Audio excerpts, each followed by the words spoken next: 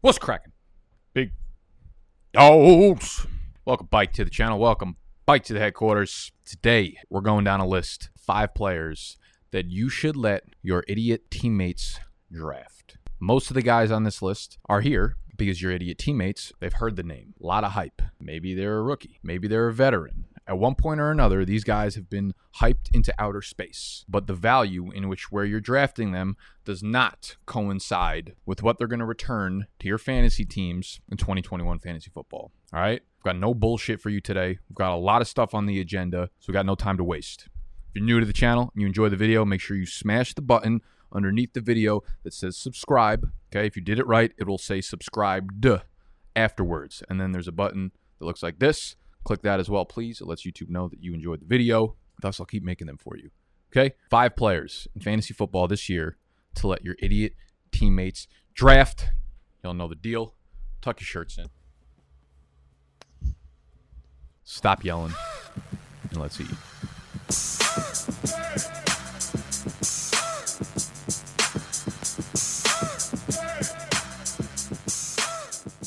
First up on this list, we're going to start you off with a little super flex love, a little quarterback action. We're actually going to do a teammate stack here. We'll get to the second player afterwards. But Matt Ryan, man, and this one hurts.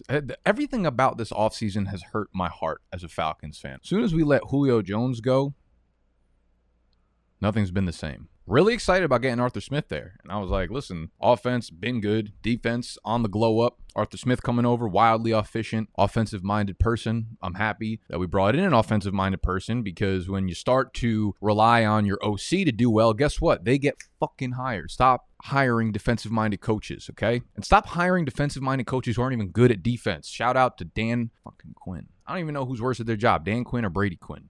You tell me. Matt Ryan, ADP right now of quarterback 15 in super flex leagues right now.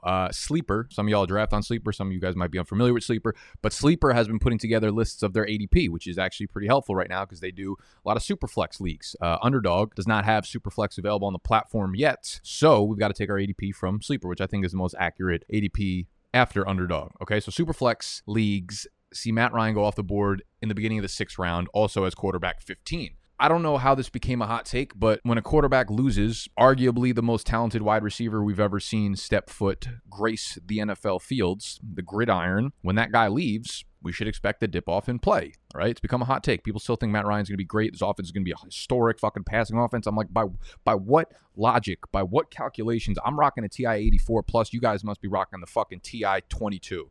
Because I don't know where you're getting your math numbers from. Julio Jones, huge part of this Falcons offense since the day he stepped foot on the field. Matt Ryan, Graham Barfield's tweet, since 2012, these are Matt Ryan's splits with and without Julio Jones. There's a 22-game sample size, and it hurts. 33 fewer passing yards per game, 0.3 fewer touchdowns per game. The interceptions skyrocket. The win percentages, it's just all bad. It's just all bad. And like I said in yesterday's mock draft video, yesterday we did a 12-team mock draft video, which I will link down below. It'll be at the end of the video, so you can click on the end screen as well. Matt Ryan thrived solely on volume last year. I want to drive this point home. He finished as the quarterback 12 in fantasy last year. So you're like, oh, quarterback 1, why are we fading him? We're picking him out as floor. He finished as a quarterback 12 in fantasy last year, despite leading the NFL in pass attempts. So imagine a running back leading the NFL in carries and finishing as the RB12. A wide receiver leading the NFL in targets and finishing as the wide receiver 12.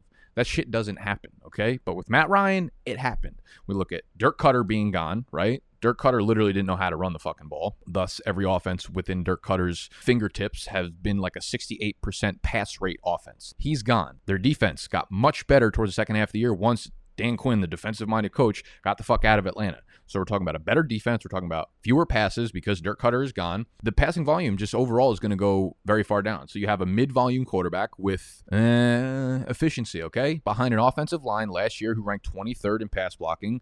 PFF has updated their rankings going into 2021, and they are currently ranked, the Falcons' offensive line, 24th in the NFL. I'm going to pass big time on Matt Ryan. And these are just not the guys you want to be taking in fantasy. If you're in a one-quarterback league, don't even think about taking Matt Ryan right? We want upside. We even guys that are going in the same vicinity whose floor might be lower than Matt Ryan, but if they have any sort of upside, you're taking them over Matt Ryan because you could just hit the waiver if not. In a one quarterback league, because there are so many quarterbacks available. In 2 QB leagues, in super flex leagues, yes, we talk about how it's okay to go safety with your second quarterback pick, all right? It's okay to have a floor there. But there are also Kirk Cousins and Baker Mayfields going after Matt Ryan in Superflex drafts, and I would easily prefer both of those guys over Matt Ryan. So do not be drafting Matt Ryan in fantasy football this year. Do not be drafting his newly acquired teammate, the 4th overall pick in the NFL draft this year, Kyle Pitts, in redraft, okay? In redraft. Underdog ADP right now. This is weird. I don't know how there's a discrepancy here this large, but Underdog ADP has him at 46, and those are all paid leagues, okay? Those are all paid leagues, and a lot of the ADP has pre-Julio Jones being traded factored into it. 46 overall, that is the 410, tight end 4. So you're using your 4th round pick on Kyle Pitts. Sleeper's Superflex ADP has him at 38, so the 402. I don't know how that makes sense, how it's a Superflex league and he's going earlier, but it tells you just overall you're going to be using your 4th round pick on Kyle Pitts. I can't really tell you anything that you haven't already heard this summer, right? It's played out. People, like, the argument for Kyle Pitts is that even if he had the single best rookie season of all time, like, that's not a personality trait, people in the fantasy industry. Y'all need to hear that, but we're going to talk about it regardless. The single greatest fantasy season ever from a fantasy points perspective, half PPR was Evan Ingram in 2017. Full PPR, it was Jeremy Shockey in 2002. They were like a couple points apart. Last year, say Kyle Pitts goes out there and has those seasons, the greatest single half PPR performance or the greatest single PPR performance. Last year, he would finish as the tight end 4 in half PPR. He would finish as the tight end 5 in full PPR. That's just not what I want to be using my 4th round pick on in fantasy football drafts, where you can be going with guys like David Montgomery, where you could be going with really high upside wide receivers, where you could be getting your quarterback 1, where you can be getting your Ryan Tannehill, where you can be getting your Tom Brady in super flex leagues, all right? The problem with the tight end position is if you're not posting elite numbers, if you're not doing what Kelsey did last year, if you're not doing what Darren Waller did last year, you're not worth taking in fantasy. Look at this chart, and here are the point per game numbers for the tight end rankings. The big point to drive home here is having a good player at a position is not the same as having a positional advantage in fantasy football. It's really important to understand that, because you look at this list, and this is typically what we see year in and year out. We're so top loaded at the position. So unless you think Kyle Pitts is going to have a Darren Waller or Travis Kelce type season, which is so fucking low probability for him to go off for 120 targets, 1,000 yards, 8 touchdowns, really, really unlikely. He's going to fall into that mold. Like, you look at tight end 4, tight end 5, they're not performing on a per game basis that much better than like the tight end fucking 12 or 15. It's really, really what it comes down to. And Pitts might have a great rookie season by all accounts, like 60 catches, 700 yards, 6 touchdowns, one of the better rookie tight end seasons ever. It's still not even close to warranting his 4th round price tag right now, right? Like, we're not baking any risk into it that he just is mediocre or any kind of downside in which, I don't know, injury, whatever the fuck you want to put into it. There's just no risk being taken at his 4th round ADP right now. You have guys like TJ Hawkinson, who he just had over 100 targets at the tight end position last year, and now Galladay's gone, Marvin Jones is gone, and he's going 2 rounds later, sometimes 3 rounds later in underdog drafts. I've gotten him in the 7th round before. Later than Pitts, okay? That's crazy to me. So Pitts is exciting, and someone in your league is going to get very excited about him. But do not be the one drafting him in the 4th round of redraft leagues, please, okay? And do not be the one drafting Odell Beckham. I don't know how many years in a row I got to tell y'all, stop doing this. Stop drafting Odell Beckham. Underdog ADP right now of 57. 57 overall at the 509. So you're using your 5th round pick on Odell. Are you fucking kidding me? If y'all want to see Underdog's ADP, by the way, I will link the download to their app right in the description. It'll be one of the first ones down there. It'll take you to the iOS store. It'll take you to the Google store, the Android store, whatever phone you're rocking, whatever mobility we're working with over here. That link will take you directly there. Underdog is where you can do your best ball drafts. It's the best way to prepare for your 2021 fantasy football season. All the drafts are $3. You can do drafts that are $3 or more if you're a little risque, if you want to diversify the revenue a little bit. And when you deposit $10 on Underdog using the promo code BDGE, you're going to get $25 free on top of it, okay? So you can either do that through underdogfantasy.com or through the link that will take you to the App Store down below, promo code BDGE, and yes, you win leagues when you do these drafts, okay? Best ball, if you finish in the top 3, you're going to win money, just like a regular fantasy football league. And like a regular fantasy football league, you should not be drafting Odell Beckham in the 5th round, all right? I just don't know who needs to hear this. Again, he is turning 29, and he's got a fucking injury history longer than a CVS receipt. If you just look at the last few years, ACL tear, sports hernia, quad contusion, 4 games missed, fibula fracture, high ankle sprain. I mean, we literally saw him play a full 16 games in 2019, and he was out targeted, out caught, out yardaged, out tuttied by Jarvis Landry. All those categories, Jarvis Landry bested Odell Beckham when they both played 16 games together. Okay, and you might say, hey, it was a different offense. Okay, so now we're going with a more run-heavy offense, and you think that's good for Odell Beckham Jr.? No. And now you pile on another big-time injury, this ACL tear that happened last year. And I know they've become easier to come back from, and we're a little bit less concerned with an injury like an ACL tear, but we're usually less concerned, right? This has been a big learning point for me as a fantasy analyst over the last bunch of years. Injuries, I think, are like the most underrated part of fantasy that people can really get an advantage over their league mates on. When we're talking about ACLs, we want guys that are 2 years removed from ACL tears, not 1 year removed, but we're willing to push the button a little bit if the player is younger, if the reports are good.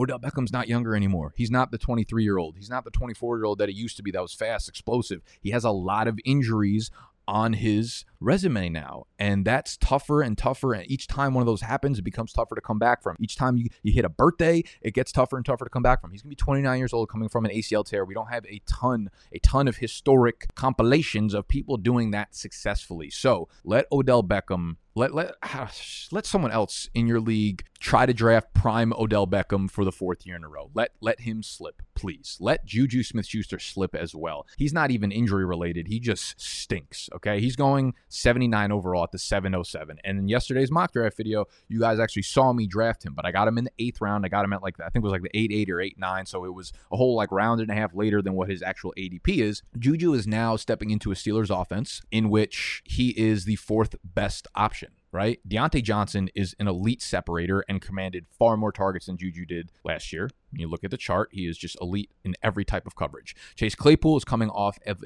a monster rookie season and one in which he was limited in playtime, and that is destined to absolutely spike given what we saw from him as a rookie year and the versatility that he shows against different types of press coverages, man coverages, zone coverages, what he could do down the field, what he can do in the red zone. Chase Claypool is a monster. Now we have Najee Harris coming in as a first-round pick who's going to command 20 plus touches off the rip, okay? So don't be surprised if Juju Smith-Schuster isn't in on many 2 wide receiver sets this year. He is by far and away the worst separator out of the 3 wide receivers that should be starters for Pittsburgh. When you look at the success rate in Matt Harmon's reception perception, one of the best pieces of one of the best resources in the industry right now, in my opinion, for wide receivers. 4th percentile success rate versus man coverage, 6th versus press. It was just right place, right time for a lot of things that happened in that Pittsburgh offense a few years back. But do not get fooled by who Juju Smith-Schuster is at this point. He is not a separator. 2 wide receiver sets. There's no reason for him to be out there. And you don't have to take my word for it, because you could literally just take the Steelers' word for it. They gave him a 1-year, $8 million contract. You might say it's savvy by Juju to wait until the TV money comes in so he could sign elsewhere for a big contract, but 1 year for $8 million. That is the 29th highest paid wide receiver in the league this year, and you could say 29, that's not that low, but that also rookie contracts are factored into there because they can't get paid that much money, but that is less dollars.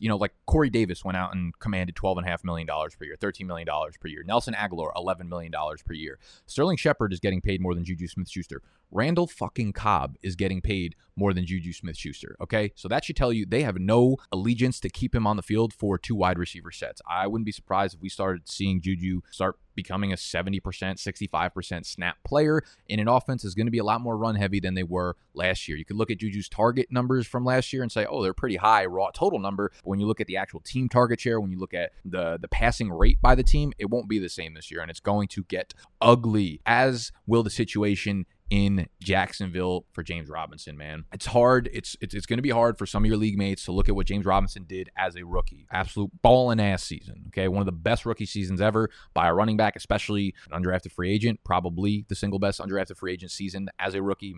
It's whatever. I didn't do the fucking research on it. Somebody else can yell at me in the comment section about it. But similar to Leonard Fournette's big years with Jacksonville, a lot of it was simply massive opportunity. It was volume-based. James Robinson literally led all NFL running backs last year in opportunity share. The percentage of opportunities that went to a single running back in a backfield, James Robinson led the NFL in it. Now, everything about the Jags offense this year was reset. They just smashed the refresh button on it. F5, F5, F5. I don't know what you fucking Google Android users have. F4, F5, whatever. They hit the refresh button on it. They have Urban Meyer coming in as a new head coach. And the first thing he did to pledge his allegiance to James Robinson was go out and sign Carlos Hyde and then use a first-round pick on Travis Etienne. Not a lot of confidence there in James Robinson. There goes right off the rip with those two guys coming in, probably 30% of James Robinson carries gone and a shitload of his targets off the board now. What happens on the goal line, man?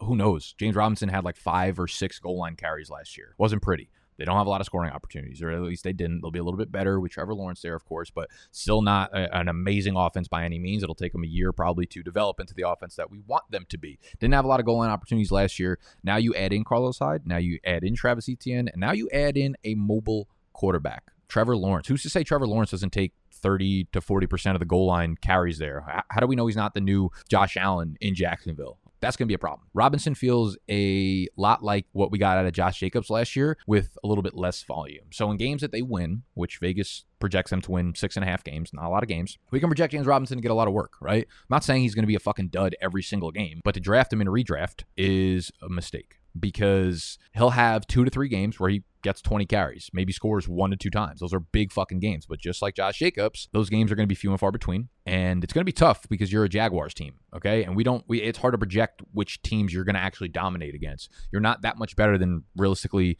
maybe Detroit, maybe Houston. I have no idea if those guys are even on the schedule for Jacksonville this year. But if they're not, we can't really project Jacksonville to just dominate any game. So it's going to be tough to know which games to start James Robinson in. So those big games are definitely going to happen, but they're definitely going to happen in a very limited capacity. And I don't want that type of production in a season-long league. Like, yes, this team will be run heavy. I do think they're going to be run first, but so much of James Robinson last year was volume dependent, just getting so much of the opportunity share. And you bring in Carlos Hyde, and Carlos Hyde will probably only take like 8 to 10% of the touches in the backfield, but that's a little slice off the pie. And then you add in first-round pick Travis Etienne, another chunk of the targets, another chunk of the carries right off the fucking James Robinson pie, and that shit goes from looking like pumpkin pie to apple pie real quick. Terrible comparison because I don't even think I really like pumpkin pie that much. I think I like pies. Pies, I feel like fucking pies are overrated to begin with, to be honest with you. There you go. James Robinson, overrated. Pies, overrated. Don't draft either of them, all right? And by not drafting either of them, y'all gonna eat this year. That is my list of players to let your idiot league mates draft in 2021 fantasy football. Again, if you enjoyed the video, you found it informative or entertaining or whatever the fuck you found it. If you found something in here that was cool,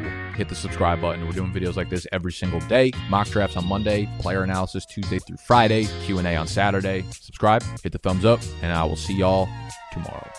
Peace.